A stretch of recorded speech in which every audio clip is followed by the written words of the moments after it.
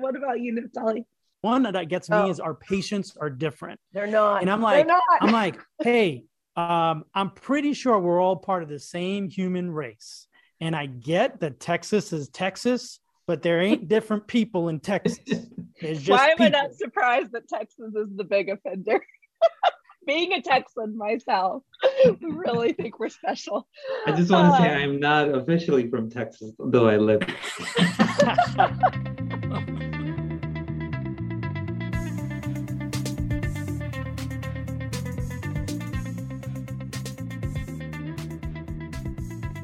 Hello, everyone. Welcome to the Integrated Care Podcast from the Collaborative Family Healthcare Association. I am the podcast editor, Dr. Grace Pratt, calling you in from Shawnee, Oklahoma, not my usual location of Oklahoma City, Oklahoma, because unfortunately I am working from home.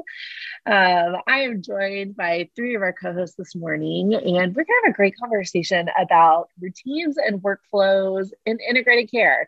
I think this is the time of year, should have started by saying Happy New Year, but I think this is the time of year when a lot of us are thinking about building better habits, having better workflows. And when I think about that in the clinic environment, I think about, what is our routine? What does our workflow and protocols look like? And I think that's going to be a really great conversation for us.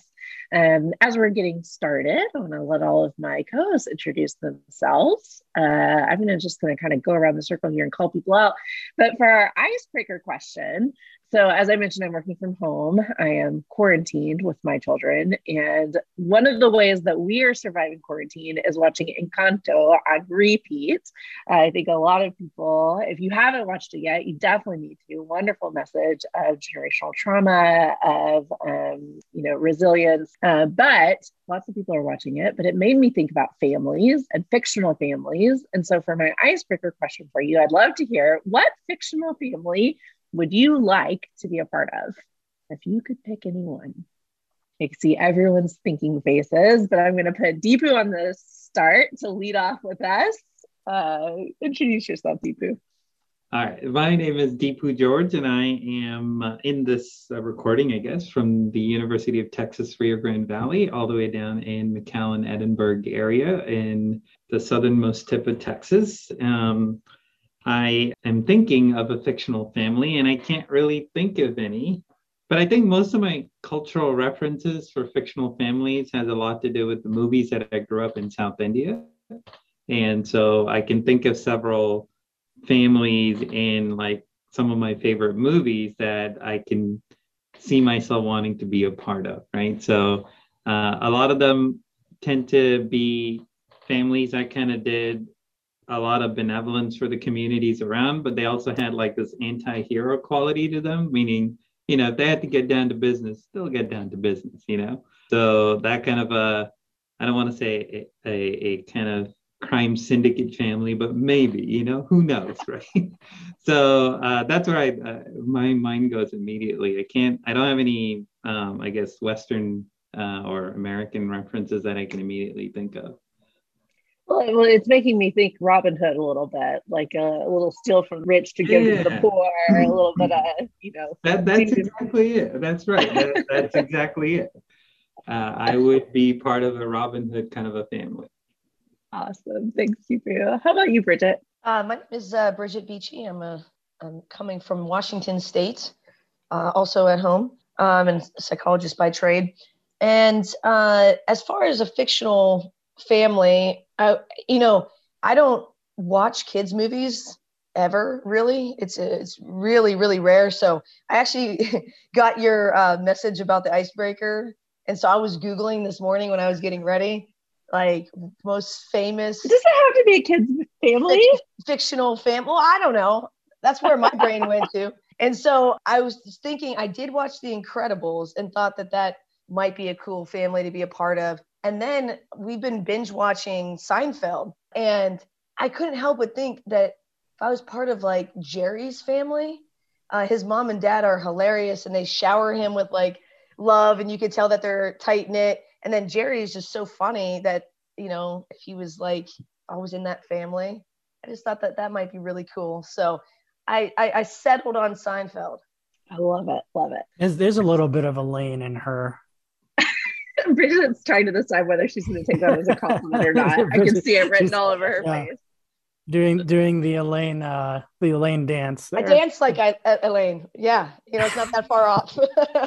It doesn't stop me though. And what about you, Neftali? Hi, everybody. My name is Neftali Serrano, or Neftali Serrano, whichever way you're able to say it. I'm here in Chapel Hill, North Carolina. I'm the CEO here at the Collaborative Family Healthcare Association, and it's great to start the new year with this group. So, fictional family, that my mind immediately went to like the TV shows growing up. And I don't know that I'd want to be part of these families, but I think it'd be fun. So, this probably aged me somewhat, although I will say I watched this on reruns, just for anybody out there trying to make me older than I am. This was on reruns. The Brady Bunch was just a fun family. You'd get into some trouble, but it was always like, vanilla trouble, and it would resolve pretty quickly, and the parents would be very understanding. And the other show, and it was interesting to see which shows just came up to my mind, was Growing Pains, and it was interesting because the dad in that is a psychologist or a therapist of some sort. And, there's always these sort of teenage issues going on in the family. But again, just kind of a warm, safe, loving atmosphere that in the end, everybody kind of work their issues out, kind of a thing. So yeah, that's where my mind went to. I'm thinking about those 90s TGIF days too, because I was thinking about Full House. Yes. So I think we might air back to back there. That's right. And sort of RIP to Bob Saget, of course. When, I know. I think that's see him go.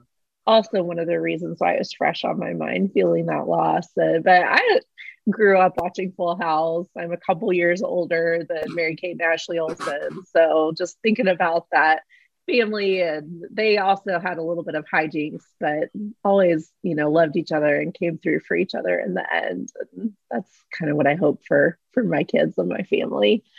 Well, thanks everybody. That was a fun way to start our morning. Before we get into our main topic, Neftali, you said you do have an announcement to make, right? Yeah. Just a quick news and note item here. First of all, I don't think you actually mentioned that, not me, but 50% of our team has COVID right now on the call. So I don't know if we should leave people guessing or not. it's just a story, just for history's sake, right? Because one day someone's going to look back at a podcast from 2022 and be like, what was going on? Well, this is what was going on in January 2022. The real news and note is just want to alert folks to keep an eye out for, I know it feels like it's early every year, but call for proposals for our annual conference in October. That's coming out here in mid-February. So I think it's February 15th exactly. So if you have thoughts, ideas particularly about the workforce, it's going to be a big theme. The headline of the conference is celebrating frontline healthcare workers. We've been through a lot in the last couple of years, and the conference committee really felt strongly about the need to focus in on resilience and wellness. Anything that really helps bolster the integrated care workforce, the care team, right? And so there's all sorts of things like that you might be doing right now, or that you figured out that really work, that COVID taught you, and you want to share that with the world, and make that a part of what is permanently a part of what teams look like and what good patient care looks like. So keep an eye out for that. For more information, as always, you can just go to our conference site, integratedcareconference.com. That's integratedcareconference.com. So call for proposals coming out February 15th. Awesome. Thank you, Neftali. I'm so excited about that theme. I think, from the very first episode of our podcast, when the pandemic broke out, I remember us having these conversations about, we know this is going to be life-changing, world-changing, system-changing. We just don't know how yet. And so taking that stance of, okay, now we're by the time of the pandemic, by the time of the conference, 2.5 years in, what do we know? What are we learning? How are we finding growth in this? But also, how can we acknowledge the pain? I think is going to be a really good time for that. Awesome. Well, we are going to move into our main conversation now. I was saying, I think it was before we started the call, that I am in that new year mindset, just thinking about new habits, new routines, like what are we going to do this year to make things better? And I'm going to tell on myself a little bit in my personal life. My big new leaf that I'm trying to turn over right now is to have a clean sink of dishes before I go to bed every night. I feel like that's something that normal people do all of the time. Like everybody else has got that on lock, but it has always been a struggle for me. I'm just tired by the end of the day. And that's what I want to do. I'm building a house. I think I've talked about that on the podcast before, and it's in the middle of construction. And in my new house, the kitchen and the living room, everything's real open. So there's no hiding from the sink. Right now, I kind of hide from the sink. Well, after my kids go to bed, I just go back to the kitchen.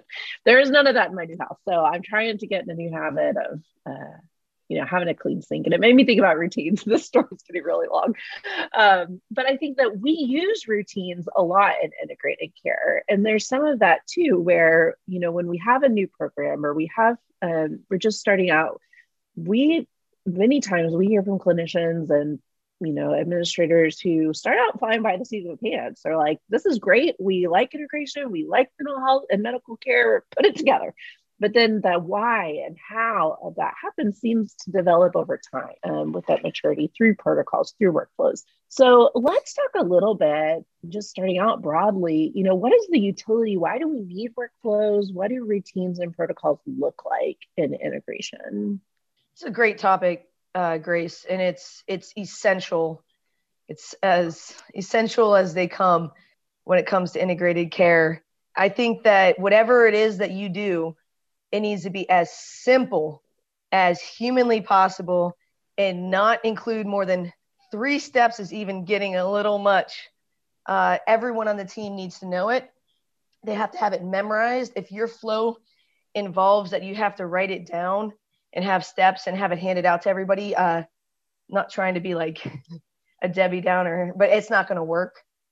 So keep it simple. Starting off with the practical advice. Yes, yeah, that's so important. It's simple, stupid. And we're kind of using a little bit of old fashioned with some new technology where every morning there's a whiteboard for each of the pods that has all of the medical providers, the preceptor, the medical assistants, has everybody on the medical team who's on there. And then right smack in the middle of that, it says BHCs. And that is who is on for that clinic, which is we do everything in a half day. And when a handoff is requested, folks look at the board, they see which BHCs are on, and they send a Teams message to each of us, and we have 3 minutes to respond. And that's it. Okay. So, I think there's so much we can unpack even from what you just said. First of all, I want to carry through the message of whatever workflow or protocol you're using, it's got to be simple. But then that can span a lot of different things. So you're talking about like, how do we know who's on the team? How do we engage in like warm handoffs and communication on the team? And that is definitely one protocol and workflow. There's a lot of others I think that we can standardize too, because when we're talking about workflows, essentially we're talking about standardized practices. And when we're working in a team environment, that gets really critically important because we want for our patients to have a consistent experience and for it to be evidence-based and for it to be, unified in some ways, despite all of the many people on our team. And so that's kind of one of those pieces of importance, because if it's too complicated or if people don't know what to do, or if everything gets done differently every day, depending on who's in clinic, that team is not going to be functioning as well as we want it to. Yeah, absolutely. And there's so many basic workflows that people sometimes overlook. So one of the very, very basic workflows is just scheduling. So a lot of times when we're doing TA work with health centers, their BHCs don't have a schedule template. They just have a blank day. And so what that does is it doesn't help their clerks or their schedulers to know, hey, can we just book your entire day with follow-up patients? Like, is that okay? And then some clinics will then try to set these elaborate rules that their schedulers need to remember, right? Which of course get broken all the time. And then if you have a full day of patients, that means you can't take any warm handoffs.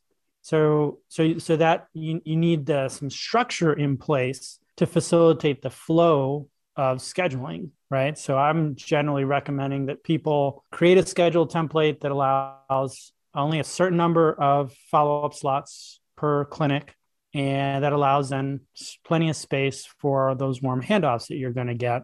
So you can really balance, sort of on a 50-50-ish type level, your follow-up appointments and your scheduled appointments.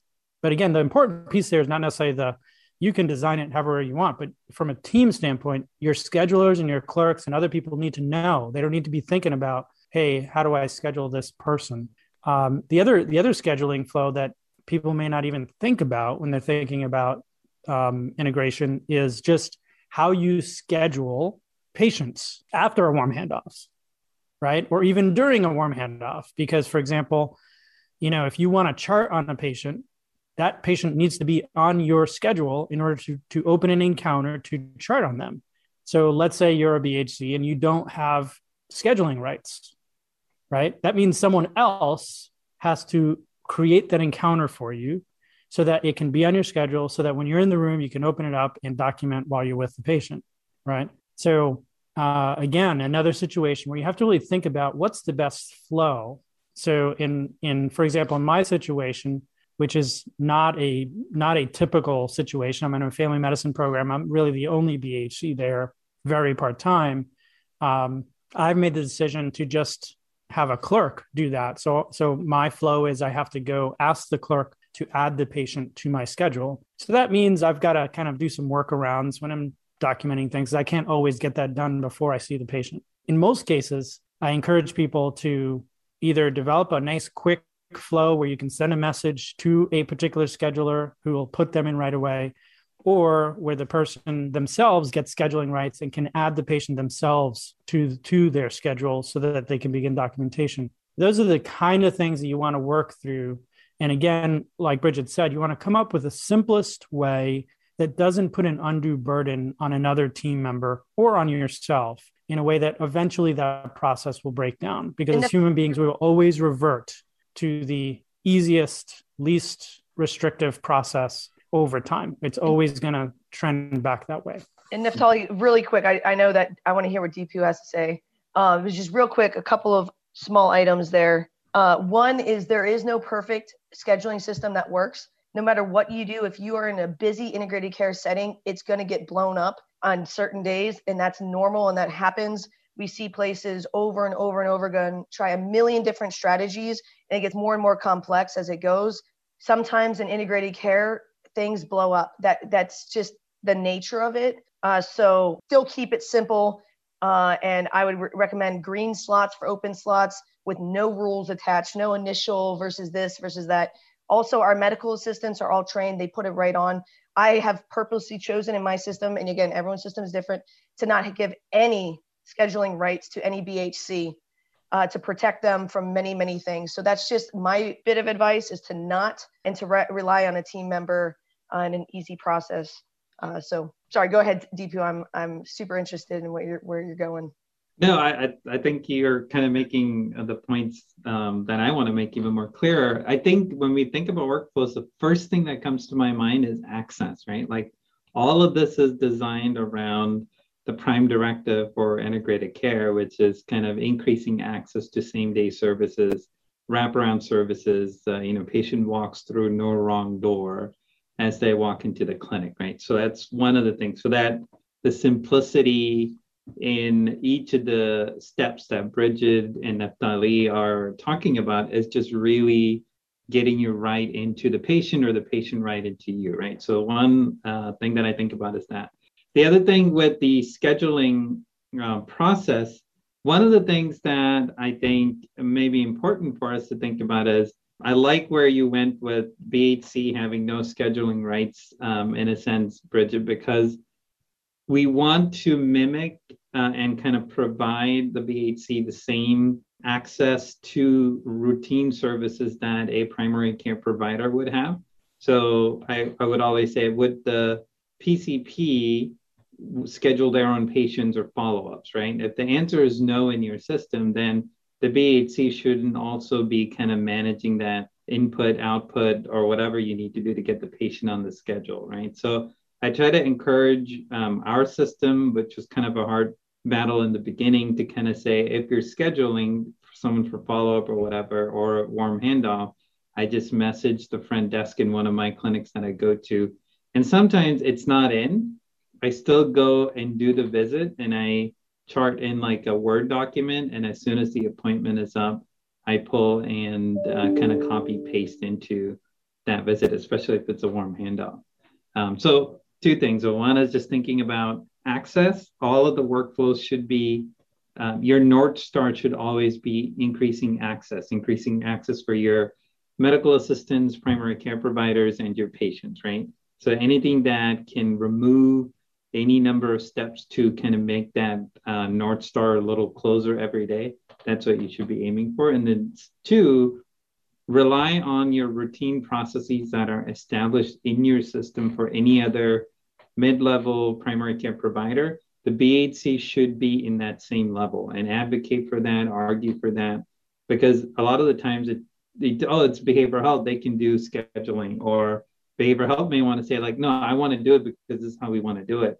We do want to train our systems to rise to the occasion, I think. And DP, on that note, this is where I get unpopular, so I'm excited to be maybe the bad guy, is in systems, when I come in, I tell folks, y'all got to see patients.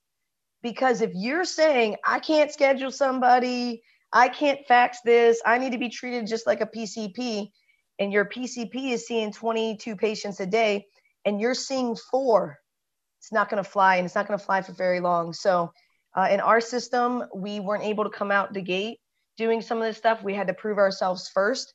And once they saw that we were seeing 10 patients every day, day in and day out, when we started introducing different concepts, the team was like, oh yeah, no, we got you. They understood that we were part. So if you look and act different, really different, but you want all the same processes, I'm sorry, BHCs, but you do have to stop and look at your own actions and see how you're contributing. Because like I said, you're seeing 4 patients a day, day in and day out. The whole team's seeing 22. But, oh, I'm sorry, I can't put somebody on my schedule. That's going to get called out very quickly. I love how many words we have about this. I'm so excited. I had no idea that this was going to be such a hot topic for us, talking about procedures and workflows. But I want to highlight a few of the things that are coming out, kind of the pearls of what you guys are saying, that when we are trying to standardize processes, and there's a few words that y'all have used that I feel like are really important. We're talking about structure. We're talking about standardizing. We're talking about kind of making things work smoothly for the system. And so when we're trying to put some workflows in place, we have to look around, and it has to be system specific. It has to be what are the needs of your providers, your community, and your patients. Because in Naftali's system and the way that he's operating, it's working for him to put stuff on his schedule. And in my system, we have definitely found some hiccups and some hitches to our BHCs not being able to pop somebody on their schedule versus Bridget and Deepu, because of whatever reason in your system, the volume, the, role designations, the delineation of responsibility in your clinics, that's not what makes sense. And so I think there's a tendency, and we've been talking a lot about scheduling workflows, but there are, procedures for suicidal patients, for screening, for all. We can slice our, procedures and protocols in all kinds of different ways to think about what that looks like. What I've experienced is a clinic realizes, I'll talk really specifically. In my clinic right now, we're trying to standardize a little bit more around what we're doing about risk assessment and suicidal patients. Because what happens, and the indicator for us, and this may be true for a lot of people, that we need a workflow is that people, and we're a training clinic, and so residents look around, and depending on who the preceptor is that day, depending on who the resident that is that day, questions are coming up that they shouldn't be questions. They should be things that we know. They should be things that there's a clear delineation and workflow, and it's not. And so that's an indicator like, okay, these same questions keep coming up again and again. We need some protocol here. We need to standardize this. And so then some very well-meaning people look around and say, okay, well, what's happening at that clinic, or what's happening at this place, or let's pull a suicide protocol that we can use. And that can be a starting point. But unless you are looking at what are our resources, what are our capabilities, what are our stuck points that are unique to our system, whatever workflow you try to pull from somewhere else, or whatever protocol you try to superimpose on your structure is going to fall apart quickly. And so that's one thing I keep hearing from you guys. And what I love, though, and I think the broad question that people can ask is, what are our values? So you guys are talking about access, and I think that's going to be a common one for all kinds of integrated care systems. And that's part of why we're doing this work, is so we can increase access. But places also need to look like at our clinic, training is one of our values and one of our key reasons for everything that we're doing. So our protocol has to have that in mind, that we're working with learners. We could have a resident who it's their first day in clinic and they've got a suicidal patient. So our protocol needs to work for them in a way that a FQHC maybe that doesn't have any learners doesn't need the same pieces in place. So we need to be asking ourselves, what are our values and our guideposts that are going to help us personalize? And then I really want to bring in for us here too, the needs of the patient. So we're talking a lot about the needs of the clinic, the needs of our providers, but our patient populations really need to be taken into account when we're thinking about putting some of these standard workflows in place.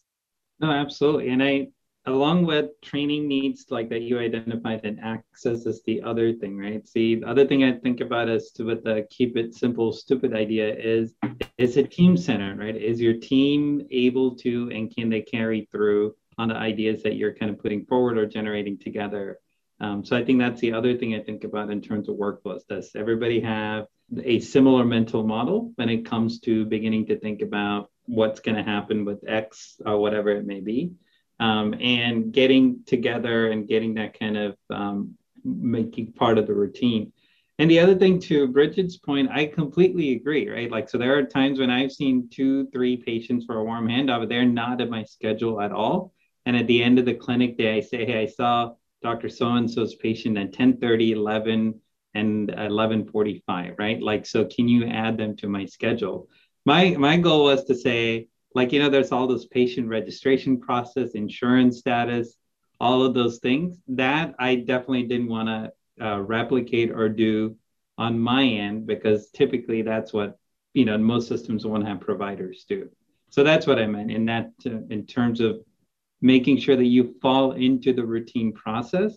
But, I have like our sports medicine clinic, for example, we haven't had like any EMR support for weeks now, because we don't have an MA and all of that. I have all of my charts in a Word document waiting to be printed and scanned in. But, I never stopped taking consults for any of the athletes that come by. Yeah. And I think to highlight that point, Deepu, I think I want to encourage people out there to think developmentally when they think about program development and workflow development. And I think Bridget made this point earlier as well, that you don't need perfection right away with a process to get going on a process, right? You want to have a very simplified beginning to a process and iterate from there. And I think it ties in with your point, Grace, about why customization is necessary. So a lot of times, there's lots of reasons why customization is necessary from a protocol standpoint, clinic to clinic. And you gave a perfect example, Bridget. I think that, Grace, that example of a suicide assessment being different in a teaching clinic versus just any other standardized clinic, absolutely going to be different. A lot of different variables there, including just the teaching aspect itself, right? Which adds different need into the process for the residents. But customization is also often necessary because there are wrinkles. There are sort of like, if you think about it, DNA, our DNA often has errors in it. In a DNA strand, we don't have perfect DNA because of mutations over years and errors. And some of that leads to things that are not good. A lot of it's just benign. A lot of our clinics have DNA that has errors in it. And we sometimes have to work around those errors, right? So we may have an ideal, like you take Deepu's guiding star there, which is exactly what I tell clinics: do what your providers do. What primary care does is what we do. However, there may be some error in the DNA of the clinic, and you can't fix that necessarily all the time. And so you have to create a workaround to make that work, right? But you think developmentally. You don't do that in a fatalistic fashion. You think of it in a developmental fashion. This gets back again to what Bridget was saying. When you then start sort of showing, hey, this team-based care thing really works. This PCBH thing really works. This CLCM thing really works. Then the system may get to a place where you have the ability to correct some of that underlying issue with your clinic. And you have more political capital potentially, you have more proof of concept potentially around the process, and then you further adapt the process at that point, right? So it's okay to think that way developmentally and not think, I've got to have the process perfectly in place. I'll give you a sort of a tangible example for me, which is one that I think is really crucially important, especially for PCBH, is just clinical outcomes measurement, because it's one of our weaknesses, really. We haven't done a great job of monitoring patient outcomes over time. There's lots of reasons for that, good reasons, I think. But that often keeps people from doing anything in that realm, right? So it's like, well, I'm not going to do any monitoring whatsoever. And I would say, well, no, that's not really the answer, because it's hard, and because it's complicated, it doesn't mean you don't do it. It means you think about it developmentally. And you say, where do we start? What can we start tracking? How can we start helping ensure good continuity of care and that patients are not falling through the cracks, right? And you may start with a particular category, a particular screener. An example for me in my clinical practice, I just started using the outcome rating scale. It's a super easy 4-item scale. And I said, you know what? I'm going to go super low tech on this, and I'm going to do a really stupid process, laminated piece of paper and a marker.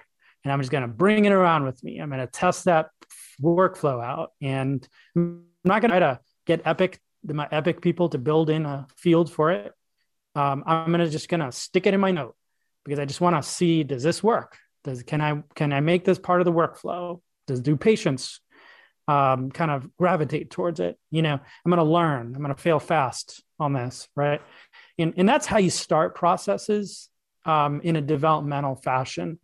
I think too many people just shoot for like this perfection where they got this protocol written down and it's nice and it looks like that HR paper stuff, and it ends up having 30 steps to it, and it looks great on paper, but you come back a year later and no one even remembers the process. Yeah, Niftal, I couldn't agree more. And I tell our pre-doctoral interns that the first 6 months I'm going to be telling you things that are facts and rules, and you have to stand by them. And then the next 6 months, we're going to break them all.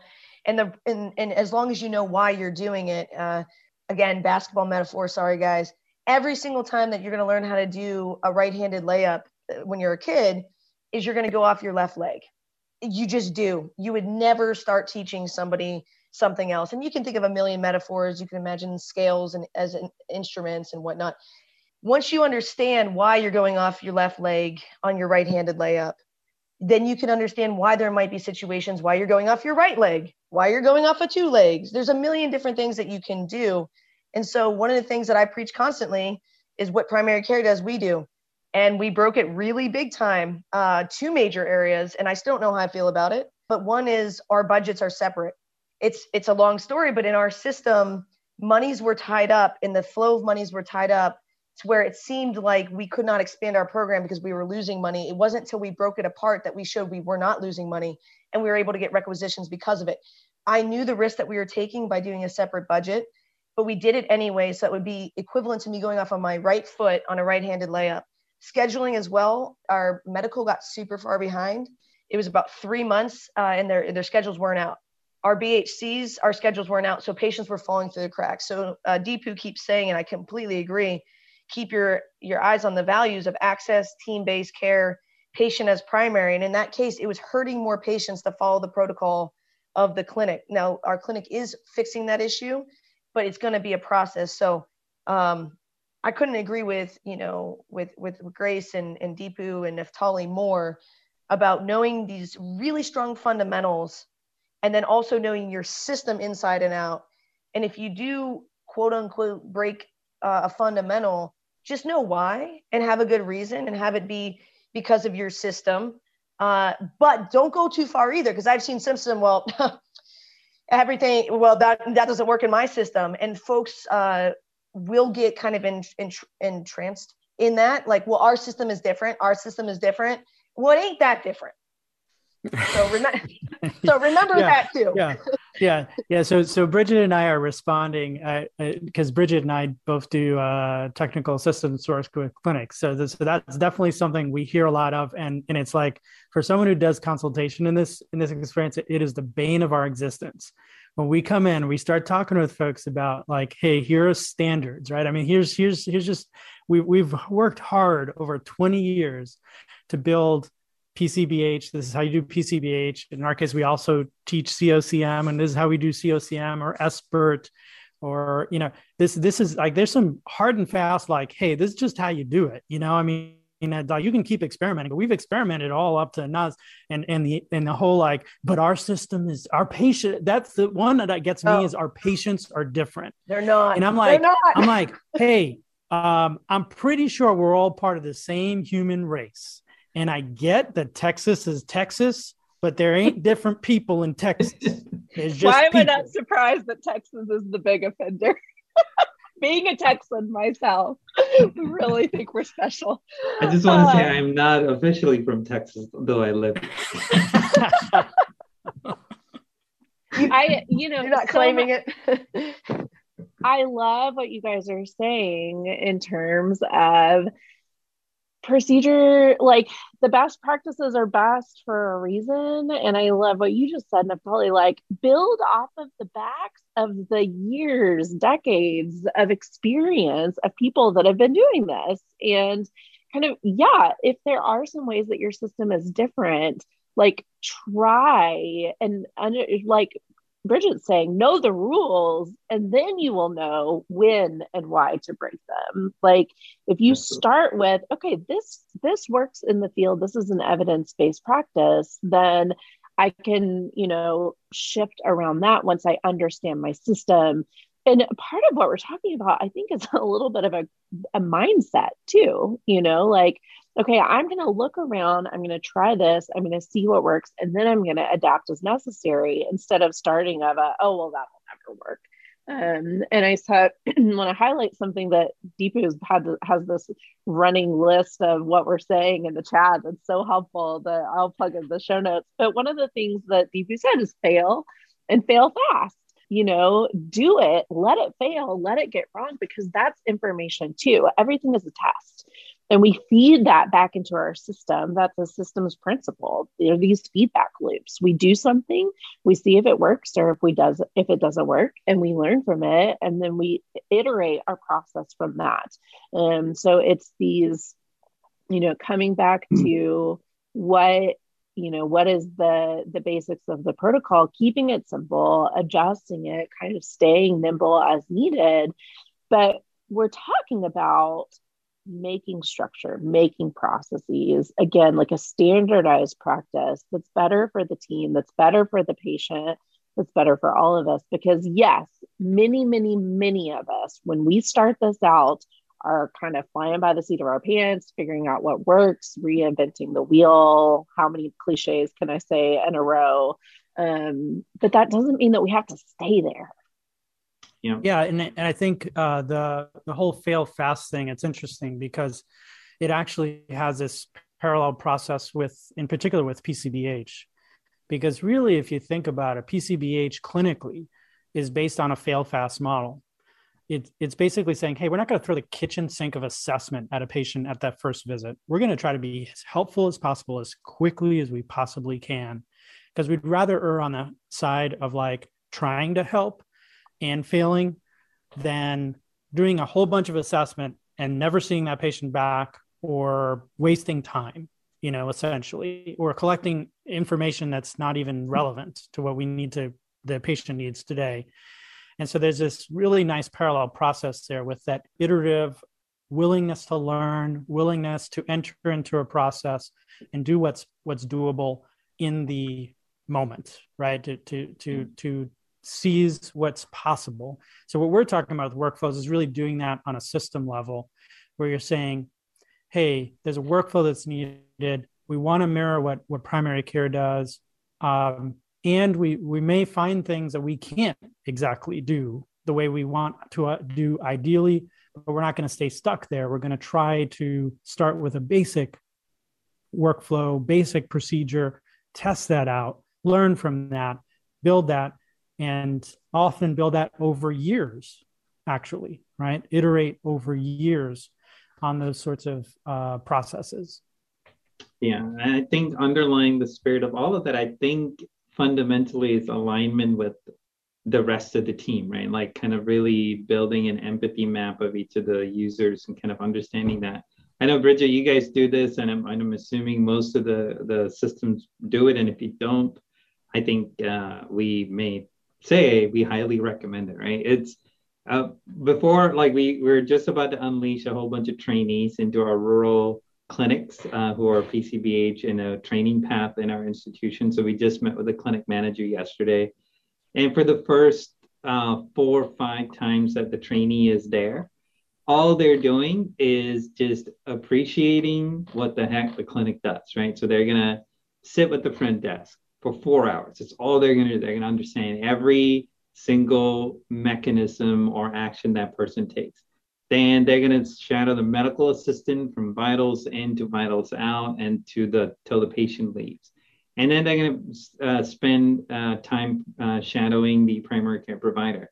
My assumption is, I could be wrong, at least it's true for me, most mental health providers who are getting into this work actually may not have a good appreciation or mental model for what a PCP handles on a day-to-day basis, right? So knowing what your colleagues do is extremely important, right? One, just to kind of build a sense of empathy for them as to what they handle and how they handle, and the number of things that come at them every time they walk into a room, and also understanding all the stuff they do post-visit, right? Like form signing and sending messages here and getting this referral and all of these labs order and all of these things that they do.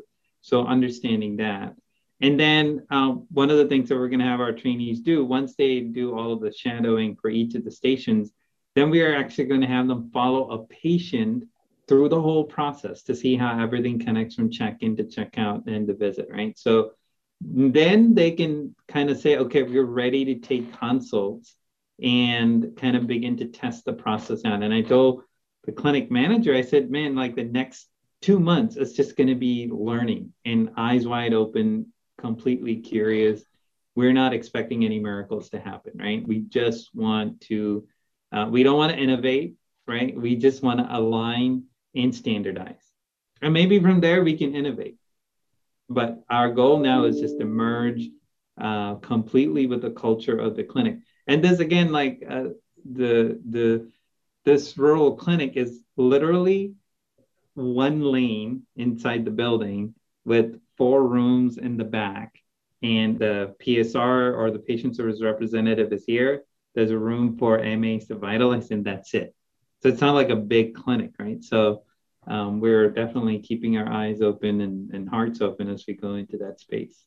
Yeah, that's such a awesome process. Can't emphasize how important that is to, and I love the way you talked about an empathy map, building an empathy map, right? That's what you're trying to do underneath all the team-based processes, all the clinical skill development, all that kind of stuff.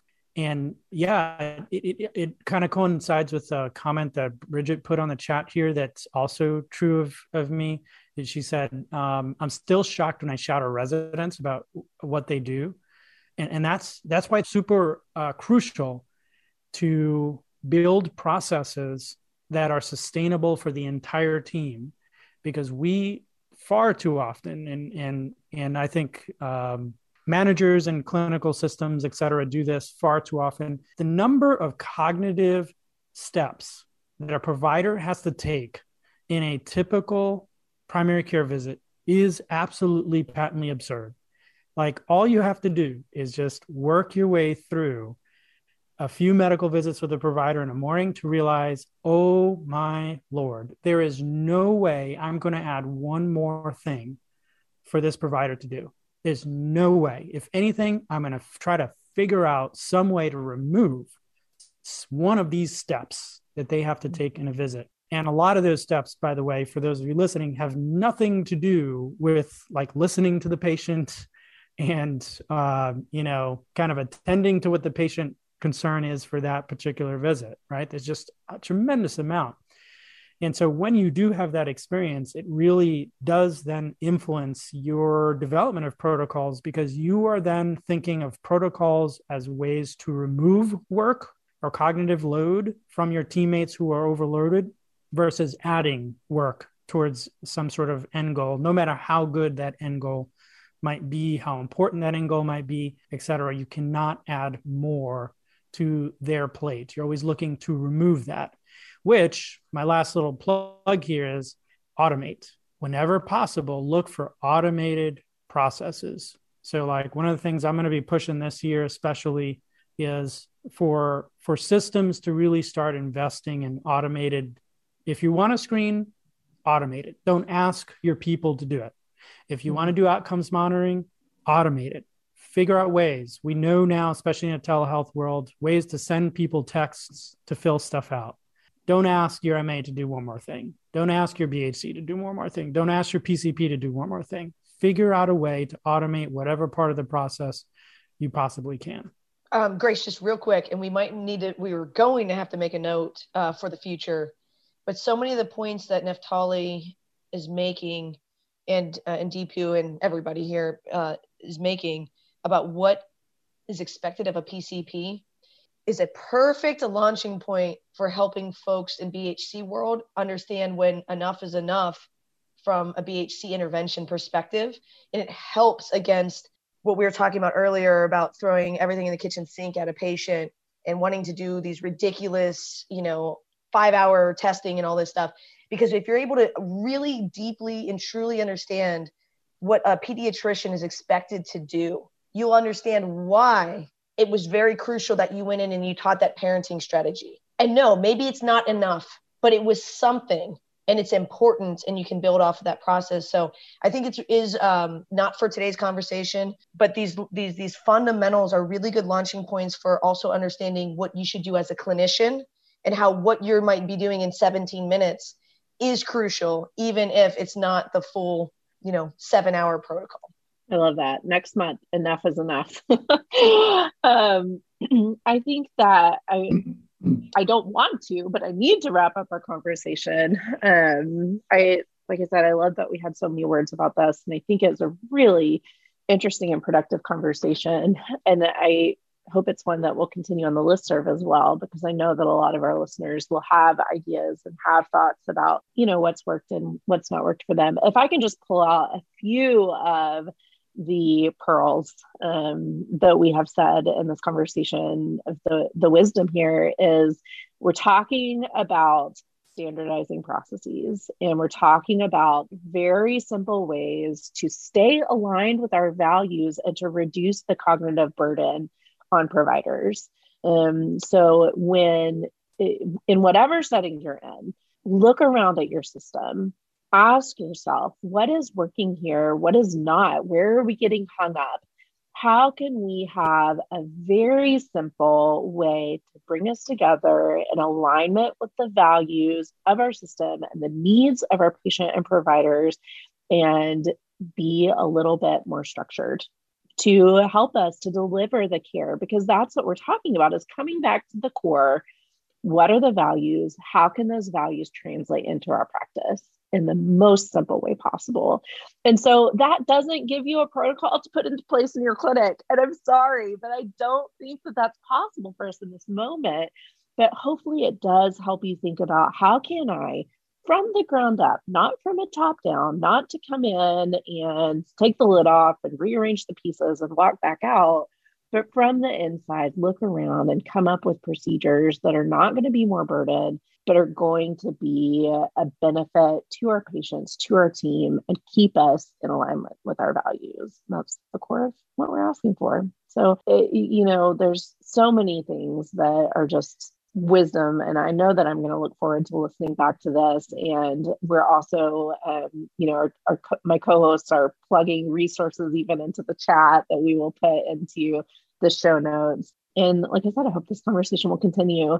And I love that idea for next month, Bridget, talking about when is enough and how can understanding, the needs of our system and our providers help us to understand our role even more. So stay tuned and come back for that conversation in February, this 2022. I do know what year it is. I don't know if that's going to make sense depending on what the poll quote at the beginning of the episode was. But there's a tie-in back to the original question, the icebreaker. 8 is enough. That was another family show that, back in the 70s.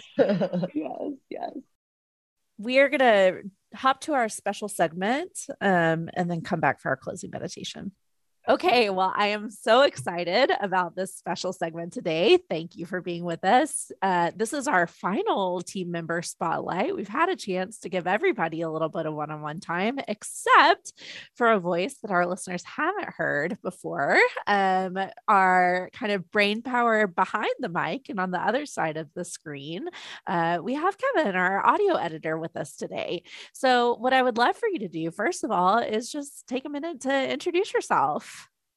Grace, thank you for having me on. It's great to be on this side of the mic, so to speak. My name's Kevin Radine. I am a licensed mental health counselor by training and have spent about 25 years of my career in college mental health.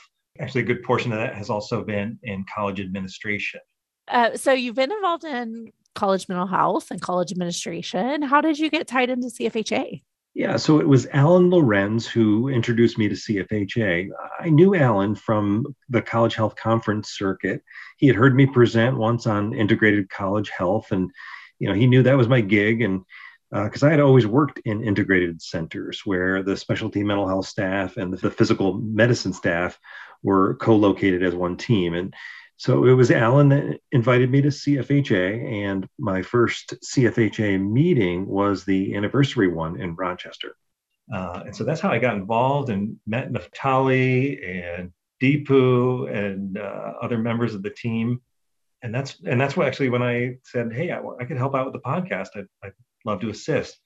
And I come at that as kind of a weird angle too. I've been, I haven't done much of it recently, but for about 10 years in the past, I was a freelance voiceover artist.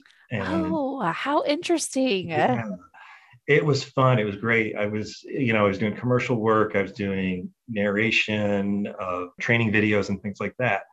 And because it was a lot of freelance work, I was doing a lot of the audio editing myself and kind of taught myself to do that. And so I was like, hey, I can help out with the podcast in that way. That's so cool. I love it. I think you offered that at just the right moment because Naftali did not enjoy doing the audio editing at all. So he was really pleased by your offer. And then you've done such an amazing job.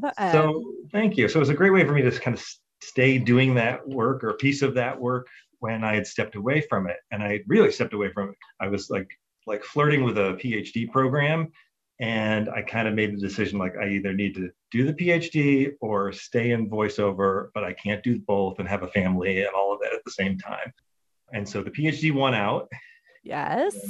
So tell us about that. Where have you studying? What's your research? Absolutely. I am studying at Rutgers University, the School of Health Professions, working on a PhD in health sciences.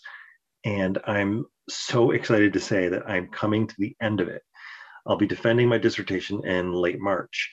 So I'm working with this great committee. Dr. Scott Parrott is my chair. He's really directed me through a sequence of projects that have accumulated to where I am today and that I can talk about. I've been studying the implementation of integrated college health systems and have specifically drilled down into primary care behavioral health systems on college campuses.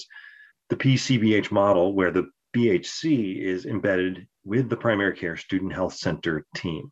So the final two pieces of my research have been a national survey of BHCs in college health settings, and then follow-up structured interviews with a sample of those survey respondents and administrators and medical providers at their centers. I had 71 respondents to the survey, representing 59 different colleges and universities. The core of my survey really was the PPAC, or Primary Care Provider Adherence Questionnaire, which is a fidelity measure. A lot of our listeners are probably familiar with it, and a lot of our CFHA members, actually designed and there's a huge research team behind that are CFHA members. But I used that was the core of my survey, really to see, well, how much fidelity is out there in the college health BHC world. And a quick finding was more than half, slightly more than half were all operating at the preferred level, which was kind of exciting to see. Yeah. I saw some similarities with community studies that have done in the VA or in community settings, and some differences. I didn't see a lot of differences in the demographic variables in my sample, a little bit between social workers and psychologists, which was kind of an interesting finding. And some of the findings that went against what we might expect based on traditional training. But the real goal was try to understand what are the operational factors that support doing the PCBH model well. So high fidelity. This is where it kind of gets in the weeds. I did quantitative comparative analysis was what I did, kind of versus traditional linear modeling, right? And so I looked at 4 factors: diagnosis specific workflow, the communication between the BHC and the PCP in the EHR, having a unified treatment plan versus 2 standalone treatment plans, and the other was multidisciplinary meetings, clinical meetings, administrative meetings, or whatever. And so the idea was, of those 4, which ones differentiate the preferred versus the moderate level centers. Unfortunately, I didn't get any. I wanted to compare the high and low performers. None of the low performers wanted to participate in part 2 of the study. Oh, darn. So the punchline is, of the 4, workflow and treatment plans were the ones that differentiated the preferred people versus the moderate performing fidelity. The other 2 fell out. Maybe if I had some low people, they would have been, and theoretically, I'm almost thinking like, yeah, it's the low performers that need maybe the meetings to build some relationships before they even get to the level of we're communicating and it's second nature in the EHR. We're pinging each other and thank you for that referral. And I saw your patient, and when you see him next, do this, which was kind of, again, kind of in theory is supporting them working well together and the PPAC score being high. Kind of my question for you is, given this work and given what you're finding and also your experience, we really highlighted and talked about workflow a lot this month. What are some of the takeaways, or what are some of the pieces about really the why that workflow is so central to an optimal level of integration? Well, I think it has to do with it puts the structure in place and it becomes routine and people don't need to think about it. And it takes away a lot of that cognitive load, right? Then we can think about the patients, and then we can think about the interventions we're going to do if we're kind of in autopilot in a way, and we've got this structure and guidance of how we're going to respond to a specific diagnosis. It's interesting to put it that way, because I think, I think our listeners know, because I never stop talking about the fact that I usually train early career clinicians. And I feel like when there's not that structure, they do really flounder. And there are, they have to spend a lot of, like you're saying, processing time, kind of cognitive load of figuring out, okay, what do I do next? It's like every patient is something totally new. But when it's not, and when we can say, okay, here's our standard, then we can think about personalizing it. Then we can think about connecting with the specific needs of that system. Yeah, and I think it also, from an integration standpoint, it also defines everybody's role in the process. So the PCP has a role, the nurse maybe has a role, if everybody has a piece, there's no second guessing. And so I think the collaboration, that it's the same kind of thing with the cognitive load for the collaboration. I'm confident that the PCP is going to do X, Y, and Z.